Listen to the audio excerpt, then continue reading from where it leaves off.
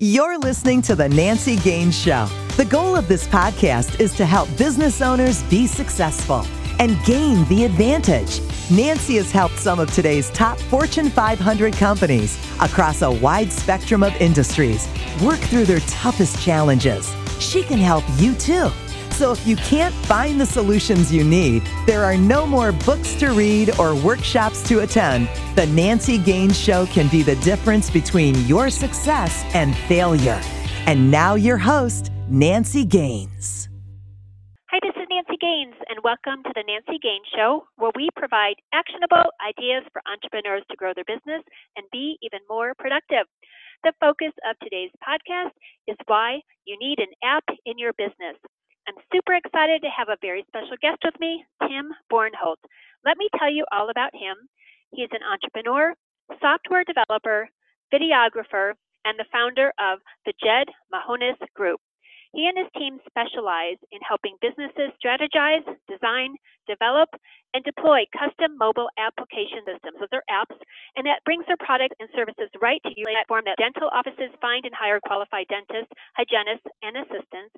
And Green Mill, which is a legendary Minnesota. He's also a videographer whose work has been seen on Fox Business Channel, CNBC, and he's been on a podcast and co-produces with Olympian Carrie Tollefson and hosts his own show, Constant Variables. Welcome, Tim. Thanks for sharing part of your day. What else do you want to add to that introduction? I think it's too long as it is. I don't think there's much more to add at this point. I made it a little bit longer because you had such cool stuff, so I wanted to make sure it all got in there. So very cool. Hey, get this. My husband's name is Jed, yet I hear there's no real Jed Mahonis at your company. How did you guys come up with that name? I love it. I love meeting Jeds. So my business partner and I have known each other since high school, and we both did the TV announcements class together. And this was the era of Will Ferrell's Anchorman. So we all thought we needed to be cool and have, fake cool anchor names. And Rob had a pen name his whole life that he went by Scott Mahonis. And so I came up with Jed Harrison, and we just mashed the two weirdest parts of the names together, and that's the Jed Mahonis Group. That is so cool. My husband loves meeting other Jeds as well. We just got a Peloton bike for Christmas. Are you familiar with the Peloton? Oh, yeah. Yeah, it's like a spin bike. And he went out and friended everybody on the Peloton group that was named Jed, but only like 3 friended him back. But that's how crazy he is about his name. I love it. So we love it. That's awesome. Once I made my own app, it was a couple years ago, early in my business. I used Appy Pie. Have you heard of that? Yes, I have. Yep. So it was super fun. But what I found is it was really just a copy of my website on an app, which felt like a duplication. So does it make sense, in your opinion, for every business to have an app, no matter what their product or industry? No, absolutely not. I'm a big fan of the old saying, find the right tool for the job. I think with business, your app, some businesses, the app is the lifeblood of the business. You have to have an app in order for the idea to work. But many businesses, an app can just be a tool to help you improve your processes or to make things more efficient or help get your customers to figure out how to use your product. So I don't think it's necessarily a requirement. I think it's important to understand, how expensive it can be and how much it takes to maintain it. But if you use it in the right space, just like any other tool, it can be the right thing and help really explode your business. That totally makes sense. Many of our listeners are business coaches or consultants like me. I wonder if it's still sharing though. So Tim, what does an app cost to build? And is there a monthly maintenance fee or support once an app is up and running? Depends. So I think that's one thing with app development costs, especially the fees really vary depending on what your app actually does. We've worked on apps that are only, $5,000 to $10,000 to get started. We've worked on apps that were well into the 6 figures to get started.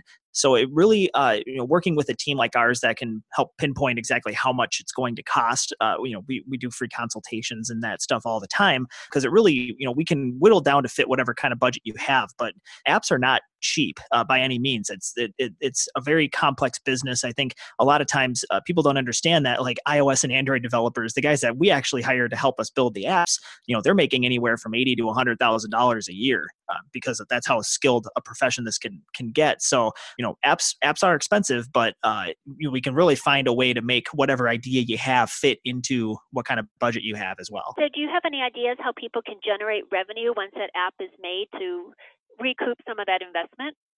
Yeah, I think you have to think of it in one of two ways, because with anything in business, it can either make you money or it can save you money. So if you're building an app for like your employees, for example, you have to kind of think about it in terms of how much time are you saving. If you're building an app that can help automate a task and help people do their jobs more efficiently, you can save money by not having to spend so much time with your employees, having them perform that task. In terms of generating revenue from your customers, I think one of our key things that we do when we're trying to figure that out is we have to actually talk to your customers and see where are their pain points, figure out where your app can fit into their life and make their life easier. And when you can become a tool that people come back to time and time again, especially if it's for their business or for something, people will invest their money into doing that. So depending on what your niche is and where your app is trying to fit, you have to kind of think through how can you provide the most value possible, and then figure out at which point do you then charge your customers to use that your app or your tool. Very cool. I remember when I was using AppyPie, again, this was like 3 years ago. And by the way, I still have the icon on my phone because I think it's kind of cool, even though it doesn't work. Just to say I built it myself, which was kind of fun. But there was a lot of steps and approvals I needed to go through to get approved by Apple. And then I had to get some sort of, I don't know if it was a developer key or a license, and I had to pay a fee for a year. And I was winging it. Do you have any tips for other people on how to streamline that process and get approved? Yeah, if you're working with a developer, I would say just put it in their pocket, because it's something that we've put nearly 100 apps on the App Store now, so we've been through the process time and time again.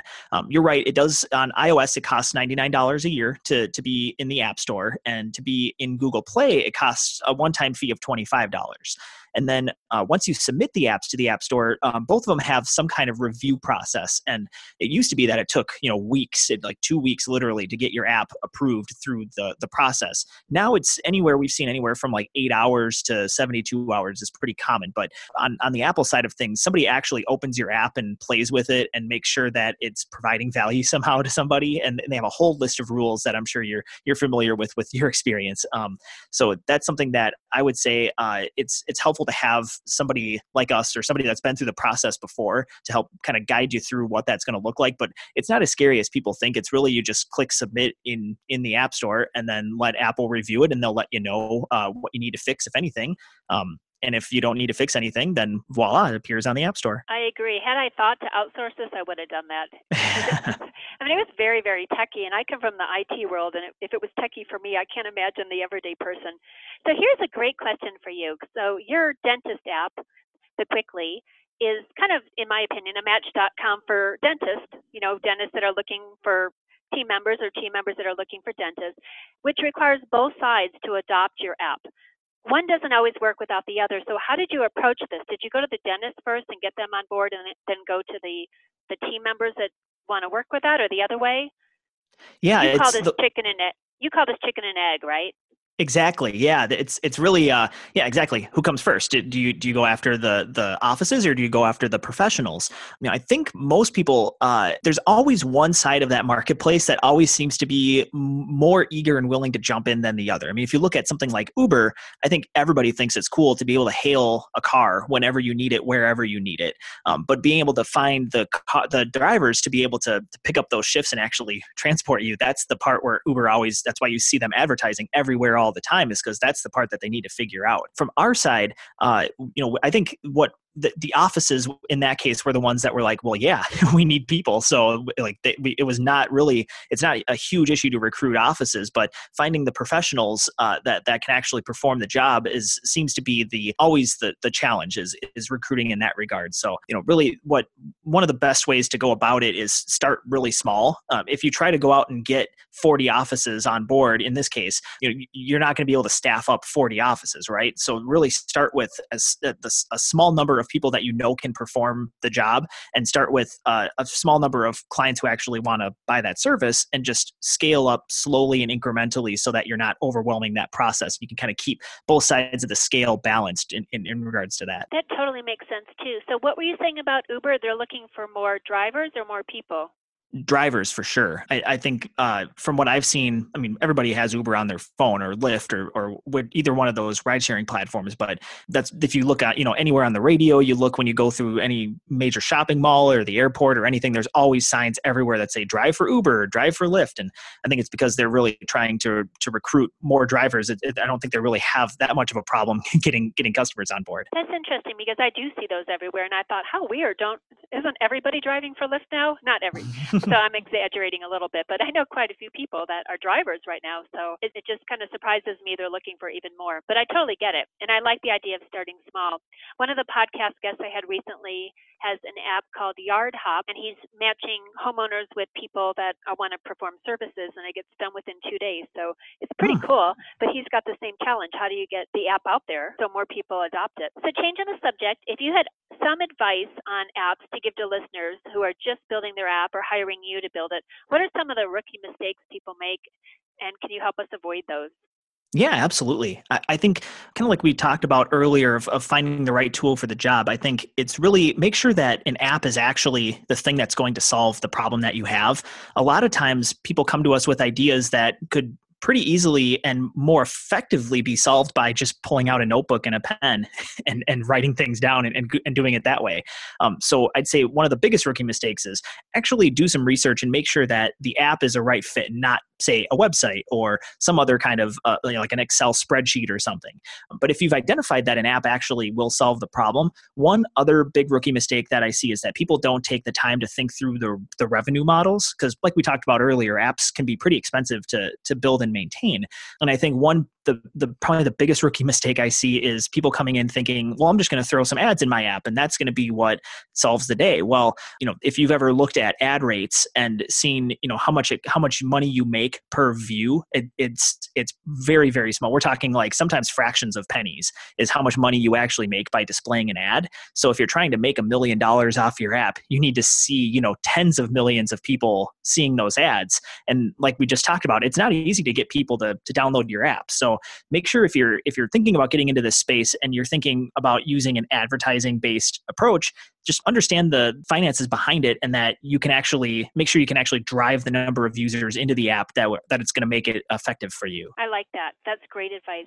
Before I ask you our signature question, do you want to share a little bit about your podcast, Constant Variables? Who should listen to it? What's it about? Where can they find it? Yeah, if you find this topic fascinating, if you're thinking about getting a mobile app, but you're not really a techie person and you're kind of scared of that side of things, my podcast, Constant Variables, is all about helping people that are non-technical understand the world of app development, so you can kind of get your toes wet without needing to know much about the tech side of things. I explain that to people. So right now we have a mini series going on where you can actually hear the process of, I have an idea, how do I get the idea through all the different stages of development in the App Store. So if you go to constantvariables.co or anywhere you're listening to this podcast, you can hear those episodes. And like I said, they're airing now and it's a mini series. So subscribe to the show and I'd love to hear people's feedback on that. Do you typically bring on guests or is it you and your team at work? It's kind of an evolving project. We've been doing it now for about a year. And when we first started, it was just me and my business partner. But then we did a series where we brought on other people that started apps that didn't have kind of a technical background. And we'd interview them about their stories and how they brought apps, how they were able to do an app without knowing anything about that. So it's kind of an ever evolving process. We have a good mix of episodes of both. So it'd probably be interesting if you're into this space, you probably would be able to get something out of it. Very cool. So I just thought of another question too. What was your most favorite app to develop as a team? Whether it was crazy or just really functional, what was your favorite? I'd say probably the most fun app that I got to work on was this guy was a mechanical engineer, and he was able to take an accelerometer and embed it in a cue ball, like for billiards. And he had all these formulas figured out that we were able to basically, he could put the cue ball down, and it was all about perfecting the break shot, the first shot you take when you set up the pool. So we built an app that as soon as you cracked the cue ball, it sent all the math from that shot into the phone, and we were able to display on graphs, this was the angle of entry, this was how fast you hit it, this was where you hit it. And that was probably the most fun app that we ever built. It never went into production or anything. It was just kind of a side tool because he was a billiards hustler apparently. But that was a lot of fun to build. Did his game get any better? Yeah, it did. It was crazy. That's awesome. What a fun idea, too. All right. Now, Tim, are you ready for the signature question? Bring it on. If you had one more hour in your day, 25 hours every day, what would you do with your extra time, that extra hour? So again, like I said before, like being a software developer, I get like, it just, that question drove me crazy. Like I seriously, for the last 2 weeks, have been thinking about this, about what I would do with an extra hour every day. And in the interest of not copping out and saying it depends on a day-to-day basis, honestly, my answer would be sleep. I think I don't get enough sleep, especially my wife is about 25 weeks pregnant right now, and we have a 2.5-year-old at home too. So, I get up super early and go to bed super late already. So if I had an extra hour every day, I think that would probably be the biggest boon all around in my life, would be just having one more hour to sleep. Do 2.5-year-olds take naps? Mine does, occasionally. Maybe you need to nap when your kid naps. That way you can sneak that extra hour of sleep in there. If it were that easy. My parents always took naps when we did, and I'm thinking, why do adults need naps? But thinking back, they were always taking naps. Oh, yeah. It drove me nuts watching. Go ahead. No, I was going to say, you were watching what? Barney or something? Oh, no. When I was a kid growing up, I would always see my dad, he'd put something on TV like football or golf or something, and then instantly he'd be out. And I'm like, why did you even put that on? I want to watch something else. And I didn't understand why he would put on something on TV and just fall asleep right away. And now as I'm getting older, it's like, oh, okay. I get it now. Well, golf, that's easy. You put golf on, exactly. You're out. It's awesome. Tim, for people who'd like to work more closely with you, maybe they're interested in having you build them an app, where can they connect with you? Please visit our website. It's jedmahonisgroup.com.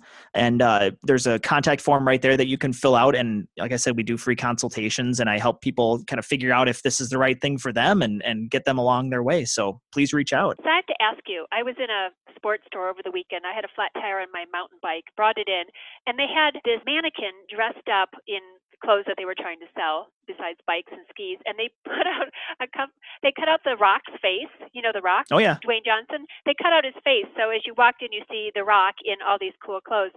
You should do that. Make a Jed. I think that'd be hilarious. If people come to your office, they walk in and they see whoever's face you put on there, and that is Jed. Would you do that? It's better, like right now when people ask, where is Jed, or I want to speak to Jed, it's me, because I was Jed Harrison. So I think having a mannequin stand in my place to have people either, take punishment or any criticisms or anything, I think that would be great to just have a mannequin I can point at and have them go right to that. Go talk to Jed. Exactly. Awesome. Is there anything else you'd like to add that I didn't think to ask you? No, this was fantastic. I really appreciate you having me on the show. And if you ever have any more questions about apps, I'm happy to come back on anytime. Awesome. I learned a few new things too. And yeah, while it was fun to build my own app, I realized it's not my superpower. So listeners, if you need an app, go talk to Jed Mahonis and let them figure it out for you. Tim, exactly. Thanks so much for taking time to be on the show. Lots of great new tips and information. Listeners, I just rolled out a new program for business owners looking to systemize their companies in 30 days or less. If you're feeling overwhelmed and overworked or experiencing growing pains, let's have a conversation and see if this is a program for you. We work side by side, roll up our sleeves, and get things done. You can find more on my website, nancygaines.com. And if you love the show, please subscribe, rate, and review on iTunes. And until next time, go out and gain the advantage. You've been listening to The Nancy Gaines Show, where you can gain the advantage. To schedule a VIP strategy day or speed consulting session with Nancy, connect with her on her website, nancygaines.com. That's Nancy, GAINES.com. On Twitter, Nancy L. Gaines. And on LinkedIn, Nancy Gaines. Be sure to check back on Nancy's website for new episodes. Until next time, you've been listening to The Nancy Gaines Show. Go out and gain the advantage.